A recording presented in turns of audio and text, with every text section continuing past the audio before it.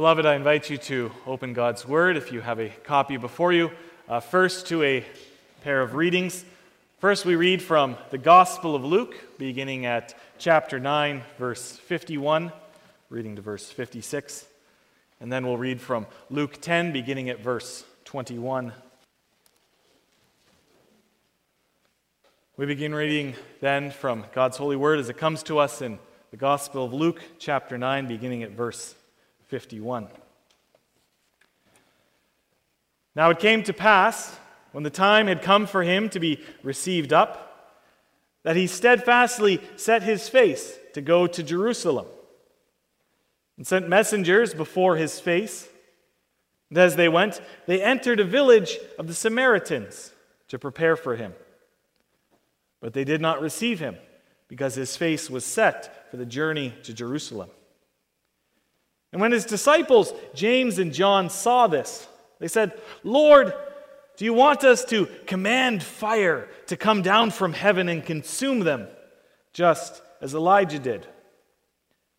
But he turned and rebuked them and said, "You do not know what manner of spirit you are of. For the Son of Man did not come to destroy men's lives, but to save them." And they went on to another village. And then we turn to chapter 10, beginning at verse 21. In that hour, Jesus rejoiced in the Spirit and said, "I thank you, Father, Lord of heaven and earth, that you have hidden these things from the wise and prudent and revealed them to babes. Even so, Father, for so it seemed good in your sight. All things have been delivered to me by my Father, and no one knows who the Son is except the Father, and who the Father is except the Son, and the one to whom the Son wills to reveal him." Then he turned to his disciples and said privately, "Blessed are the eyes which see the things you see. For I tell you that many prophets and kings have desired to see what you see, and have not seen it, and to hear what you hear, and have not heard it." Then, beloved, we come to our text for this morning's sermon, beginning at verse 25. "And behold, a certain lawyer stood up and tested him, saying, 'Teacher, what shall I do to inherit eternal life?' He said to him, 'What is written in the law? What is your reading of it?' So he answered and said, 'You shall love the Lord your God with all your heart, with all your soul, with all your mind, and with all your strength, and with all your mind, and your neighbor as yourself.' And he said to him, 'You have answered rightly. Do this, and you will live.' But he, wanting to justify himself, said to Jesus, 'And who is my neighbor?' Then Jesus answered and said, 'A certain man went down from Jerusalem to Jericho and fell among thieves, who stripped him of his clothing, wounded him, and departed, leaving him half dead. Now by chance, a certain priest came down that road, and when he saw him, he passed by on the other side.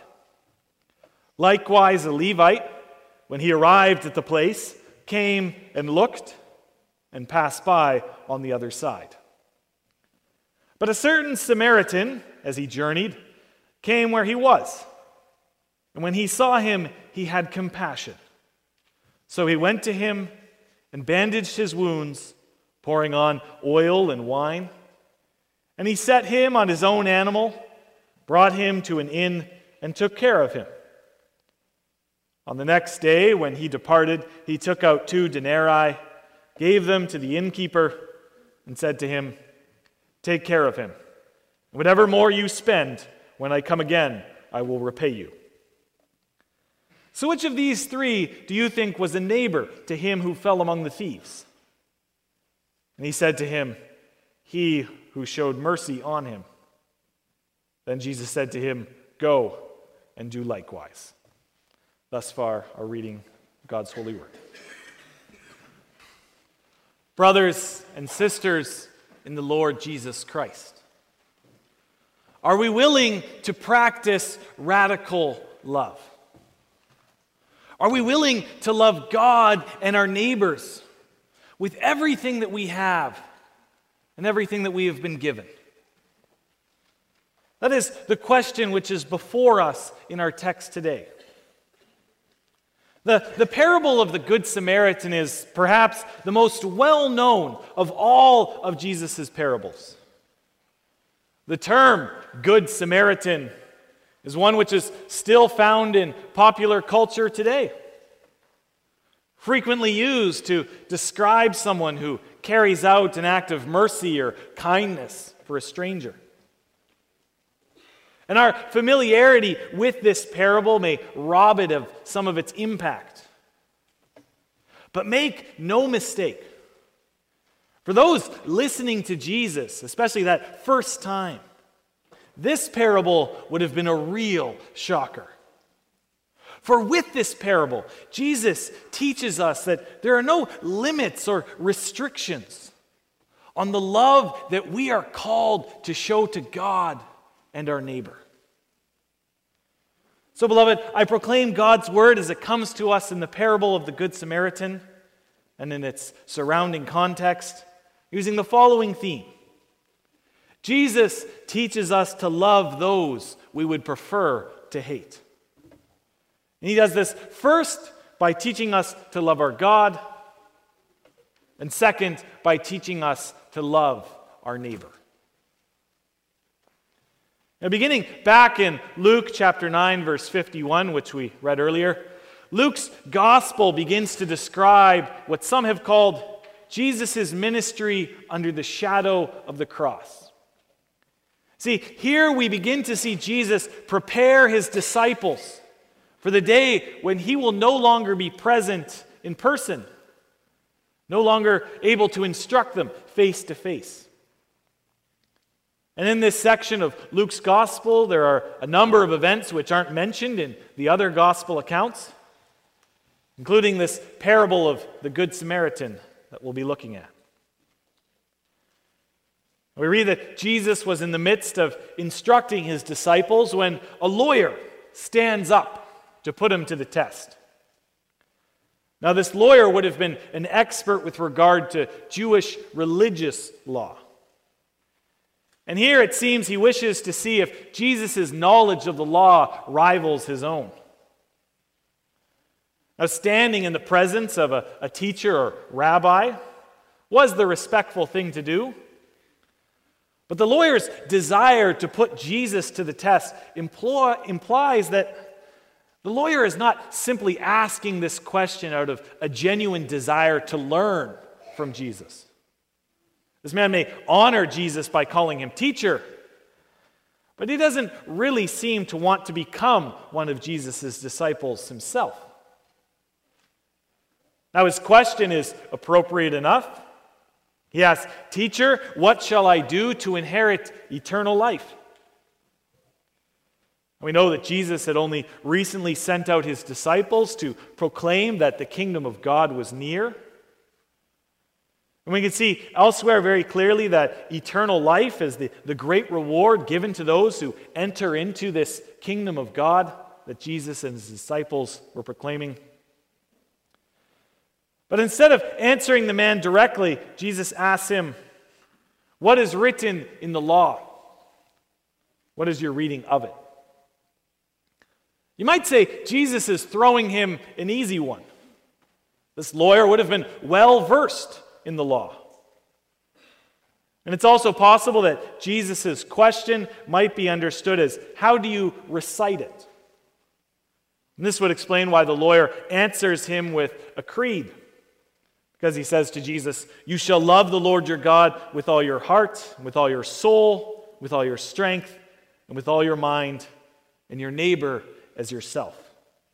The lawyer's answer was a typical summary, which combines parts of Deuteronomy 6, verse 5, which stresses the need to love God, with Leviticus 19, verse 18, which stresses the need to love one's neighbor. And in response to this summary, Jesus states, "You have answered rightly. Do this and you will live." Now, this is not the typical response of a rabbi in that day. A standard rabbinical response would be to explore which parts of the law were truly essential to righteousness. Because it was well understood that carrying out the whole law with perfection was an impossible task. But Jesus simply affirms that the man should carry out the whole law perfectly. The lawyer would have wanted Jesus to give some limited requirements, to explain how an ordinary human being could be good enough for eternal life. But our Lord simply states that a person needs to perfectly carry out the requirements of the law without listing any qualifiers or provisions whatsoever. You see, beloved, it's ultimately meant to lead the man to the realization that he can't possibly fulfill the requirements of the law on his own, in his own life. Jesus' words are meant to teach that man that he needs to look outside of himself if he wants to obtain eternal life. This lawyer embodies those Jesus spoke about in Luke 10, verse 21, when he said, "I thank you, Father, Lord of heaven and earth, that you have hidden these things from the wise and prudent and revealed them to babes. Even so, Father, for it seemed good in your sight." The wise and prudent, those like this lawyer, believe they can solve their problems on their own. But babes or little children, they know they need to look for help. They need to look outside of themselves to accomplish difficult things. And nothing is more difficult, more impossible for an ordinary human being than to live a life of perfect obedience. Now, eternal life does require perfect obedience to the law. But because we cannot do this in ourselves, we must look elsewhere. The only way in which we can be righteous before the requirements of the law is to rely upon the person of Jesus Christ, the only one who has perfectly fulfilled all those requirements of the law, the one who graciously imputes or extends that righteousness to those who put their faith in him. Later on in the New Testament, a jailer in Philippi asks a very similar question to that of the lawyer. He asks Paul and Silas, "What must I do to be saved?" And there Paul and Silas respond directly with the clear words, "Believe on the Lord Jesus Christ, and you will be saved, you and your household."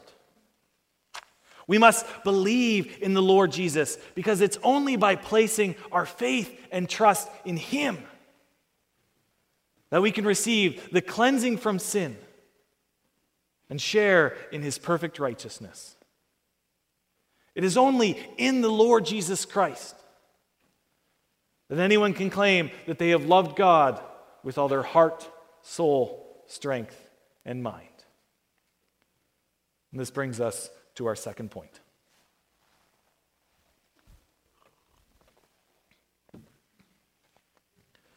The lawyer in our text has not seen this discussion go the way that he most likely imagined. So, desiring to justify himself, he said to Jesus, "And who is my neighbor?" Now, the expected answer would be that his neighbors are his family, friends, closer associates. And we can presume that the lawyer had probably done a fairly good job of loving these people. And he would be able to affirm as much to Jesus. The lawyer was likely hoping that he could assert that he had been faithful in loving these people and so perhaps earn the admiration of the crowd around Jesus at that time. But Jesus takes this opportunity to teach the man a lesson. Once again, he doesn't directly answer the man's question. Instead, he starts to tell a parable. Now, with this in mind, we don't need to assume that the following events are historical. was something designed to teach the lawyer and the people around Jesus an important lesson. Jesus begins to set the scene saying, a certain man went down from Jerusalem to Jericho, and he fell among thieves who stripped him of his clothing, wounded him, and departed, leaving him half dead. And this is something which people could easily imagine happening to them. This particular route between Jerusalem and Jericho was one that had been plagued with bandits throughout much of history. The surrounding area was fairly hilly, and it provided bandits with plenty of locations in which they could set up ambushes on travelers, and camps that they could hide away in if the local authorities should come by. And so a man being robbed along this route was nothing new. Now, Jesus never identifies the ethnicity of the man who was going down, but everyone in that Jewish crowd around Jesus would naturally think of him as being a Jew. And so it would be easy for someone listening to imagine being attacked and beaten in a similar manner. Now, we ought to take special note of the condition in which the robbers leave this poor man. Being stripped of his clothes meant that people couldn't identify his origins. You see, in ancient Palestine, most people wore clothes or garments which were rather specific to their ethnic group. You could sometimes even identify which city a person came from based on their style of clothes. So normally, if you were going along, you could tell if someone was a Jew or a Samaritan or a Phoenician or belonged to some other tribe just by looking at them. But being stripped, this man was rendered anonymous. And the fact that the man was left half dead would imply that he's on that very doorstep of death. We can assume that he's in a state in which he's either unconscious or at least otherwise unable to speak. And this further complicates the issue of identifying who he was. And more importantly, in that time, what group or nationality did he belong to? So the robbers, in other words, have turned this man into an anonymous human being in need. Someone who does not clearly belong to any ethnic or religious community. Now Jesus continues. By chance, a certain priest came down that road. And when he saw him, he passed by on the other side. Now, the priesthood at this time had been elevated to a prestigious and elite position in Jewish society. And so this priest, he would have been someone with the money and ability to help. Now, anyone listening to this story would assume that this priest would have been someone riding a horse or donkey. He would have been a high-status individual with money and resources to help. So why does the priest pass by on the other side? Well, some scholars have noted that as a priest, he may have been concerned with his state of ritual purity. See, if he made contacts with someone who was dead, he would be considered ritually impure. He was not allowed to approach closer than 4 cubits to a dead man lest he become defiled. And if he did become defiled, it would be a huge hassle for the priest. Jesus notes that he had been going down the road. In other words, he had been traveling from Jerusalem, which was at a higher elevation, to Jericho, which lies at a lower spot in the Jordan Valley. The most plausible reason for a priest to be traveling that way would have been if he had finished his temple service and so was returning home. But if the priest should become ritually impure by touching or coming to a corpse, he would be required to travel back to the temple. And there he would have to undergo a ritual purification, a process which would take at least a week and involve the sacrifice of a red heifer. And so it would cost the priest time and money. But perhaps even more importantly, we should note the ethical culture in which this priest lived. You see, this was not a culture which promoted helping out a random stranger. After all, a random stranger could easily be someone that the priest would consider to be a sinner. A rabbinic tradition in the time of Jesus went like this: give to a devout man, do not go to the help of a sinner. Do good to a humble man, give nothing to a godless one. Refuse him bread, do not give him any. It might make him strong or stronger than you are. Then you would be repaid evil twice over for all the good you had done him. You see, this was not a culture in which people were promoted to help out anonymous strangers. You helped those you knew, those who deserved it in your own eyes. Jesus continues this parable saying, likewise, a Levite, when he arrived at the place, came and looked and passed by on the other side. It's possible that the Levite had even seen the priest ahead of him and noted his actions and figured, well, if the priest isn't doing anything, why should I? Unlike the priest, the Levite is not bound by such strict regulations regarding his ritual purity. Levites only had to be ritually pure during their time of service at the temple. And so outside of that time of service, he could become ritually impure and it wouldn't be a big deal.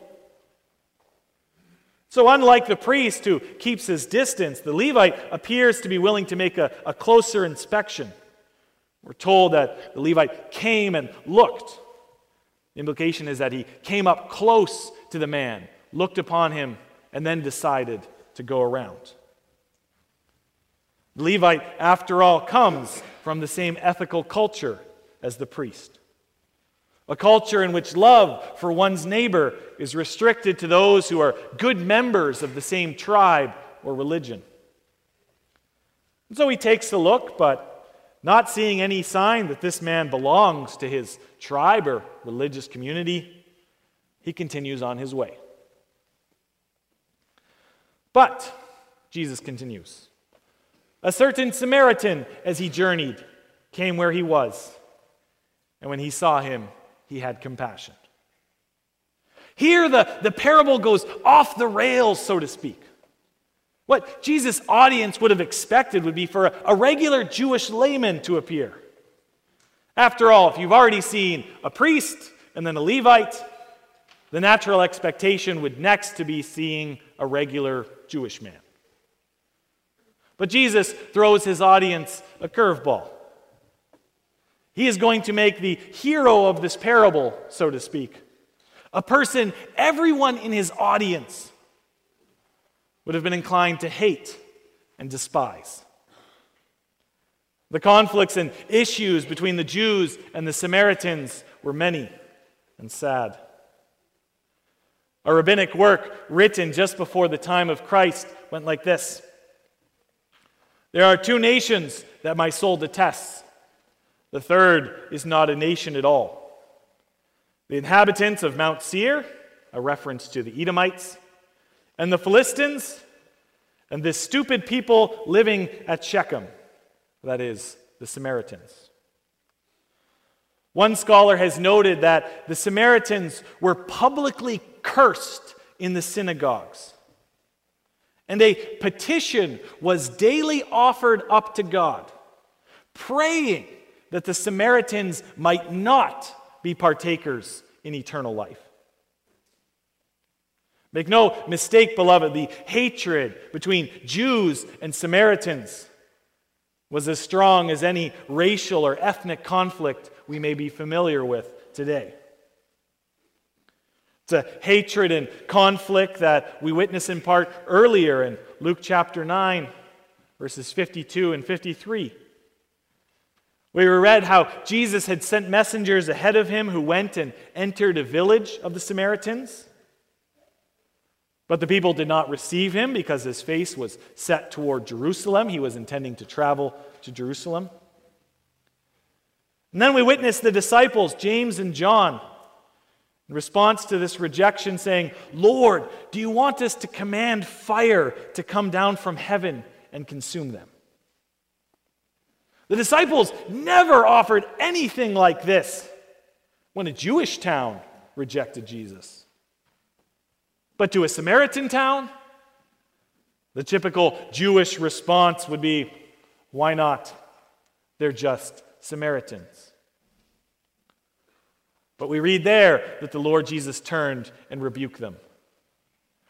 And with this parable as well, we can see Jesus shattering the old order of things. Now, this Samaritan was not someone who would be unfamiliar with God's law. He was bound by a version of the Torah. Now, the Samaritans had their own version of God's law. There was some minor changes in it, mostly with regard to substituting Mount Gerizim as a location to worship God as opposed to Mount Zion. But the purity laws were the same. This Samaritan would have had to deal with the same sort of issues of becoming unclean when contacting a dead body. But he doesn't let this stop them or stop him. He came to where that man was, like the Levite, but he doesn't leave the man there. Now, to be clear, the road between Jerusalem and Jericho was not Samaritan territory. He could safely assume that this man was not one of his countrymen. Nevertheless, this Samaritan decides that he will show love to his neighbor. The Samaritan went to where the man lay and bound up his wounds, pouring on oil and wine. This oil and wine would have served as a kind of first aid remedy. Pouring it on the wound would have washed out the dirt from the wounds, and this would have lessened the chance of infection. But we might also say there's a certain religious significance to what's going on. Oil and wine were important parts of the temple worship. They were things that the people would have associated with the work of priests and Levites. But here, it is a Samaritan who is administering these things to someone who is presumably a Jew. The Jewish priest and the Jewish Levite would have poured out oil and wine on the altar before God in Jerusalem. But here, this Samaritan pours out these things on a stranger. It's an image which also reflects God's actions in the Old Testament when the Lord is described as binding up the wounds of his people and pouring on oil and wine. Next, the Samaritan set the injured man on his own animal. As a result, he would either be forced to share the animal or walk in front of the animal like a servant. Neither way, he's going to be traveling for kilometers in a very inconvenient fashion. And eventually, he brings this injured man to an inn and takes care of him. Now, he could have simply dropped him off at the inn and left the man at that point. But he continues to show this stranger sacrificial love, ensuring that he will survive the night. The next day, he takes out 2 denarii, that's 2 days' wages. He gives them to the innkeeper and says, "Take care of him. Whatever more you spend, when I come again, I will repay you." And this is another act of important generosity. Obviously, the wounded man wouldn't be able to pay the innkeeper anything because he had been robbed. But if he had simply been abandoned at this point, it's likely that after he had been healed, he would have been thrown in a debtor's prison for the debts he owed the innkeeper. So the Samaritan is ensuring that this man will receive everything he needs to get back on his feet. And let us keep in mind that our Samaritan would have no hope of being repaid. Most likely he would never see this man again. After all, he has to promise the innkeeper to reimburse him whenever he's back in the area. But by then, the injured man almost certainly would have been better and have departed. So what do we see in the Good Samaritan? What we should see first is the person of Jesus Christ. We might reflect upon the fact that the Samaritan stops and helps the man after he had been rejected by the priest and the Levite. Much like Christ came to minister to the common people who were like sheep without a shepherd because the religious leaders were not properly looking after them. The Samaritan comes bringing healing to the beaten man, much as Christ had come healing the sick and the demon-possessed among the people. The Samaritan is someone who doesn't just help the man, but ensures that he will get better even after he departs. Much like Jesus had been promising the Holy Spirit to his disciples, telling them that after he had departed, that he would continue to ensure that they received the guidance and instruction that they needed. The Samaritan acted to save a person who had done nothing to deserve his care and safekeeping. Someone who would have hated him in ordinary circumstances. Much as Christ came extending mercy and grace to us. People who have done nothing to deserve that mercy and grace. People who in ordinary circumstances would have hated him if it were not for the work of the Holy Spirit in our hearts. Having delivered this parable, Jesus asked the lawyer, "So which of these three do you think was a neighbor to him who fell among the thieves?" We might note that Jesus has reshaped the lawyer's question. He doesn't tell the lawyer who his neighbor is. Instead, he asks, which of these men has been a neighbor? Which of these three has actually done what the law of God requires? Which of these three has actually loved his neighbor as himself? The answer is obvious, of course, and so the lawyer admits as much. He who showed mercy on him. Perhaps he couldn't bear to actually say that it was the Samaritan. And Jesus said to him, "Go and do likewise." He tells the lawyer to go and be a neighbor to those around, even if they are those outside of his religious or ethnic community. He challenges that lawyer to show love even to those that he would consider his mortal enemy. The challenge to love even those who hate us serves as a reminder that we cannot do such things perfectly. We cannot expect to do such things through our own strength. No, we must pray for the Holy Spirit to work within us so that we might be able to overcome our sinful nature, which is inclined towards all kinds of hatred. It might instead embrace a new nature characterized by love and mercy for all. And so let us search our hearts and consider whether there are people that we would prefer to hate rather than love. Are we perhaps willing to make fun or tell jokes about people who have a darker shade of skin? Do we mock or insult those who wear different items of clothing than our own, such as turbans? Do we freely insult and slander those who might come from a different perspective on politics or religion? Would we slander those who are perhaps left-wing in their politics? Or would we make fun of Muslims or condemn them or fear them? Let us realize that our Lord offered himself on the cross for the sake of people who did not deserve his love. And he calls upon us to show love as well to people around us, even if we don't think that they deserve it, even if we have reasons to fear or hate or despise them. Only we know that if we are to do so, we can only do this by ultimately looking to him, the one who was the ultimate Good Samaritan to his neighbors on earth.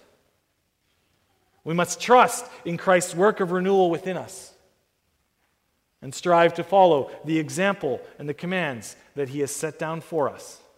Amen.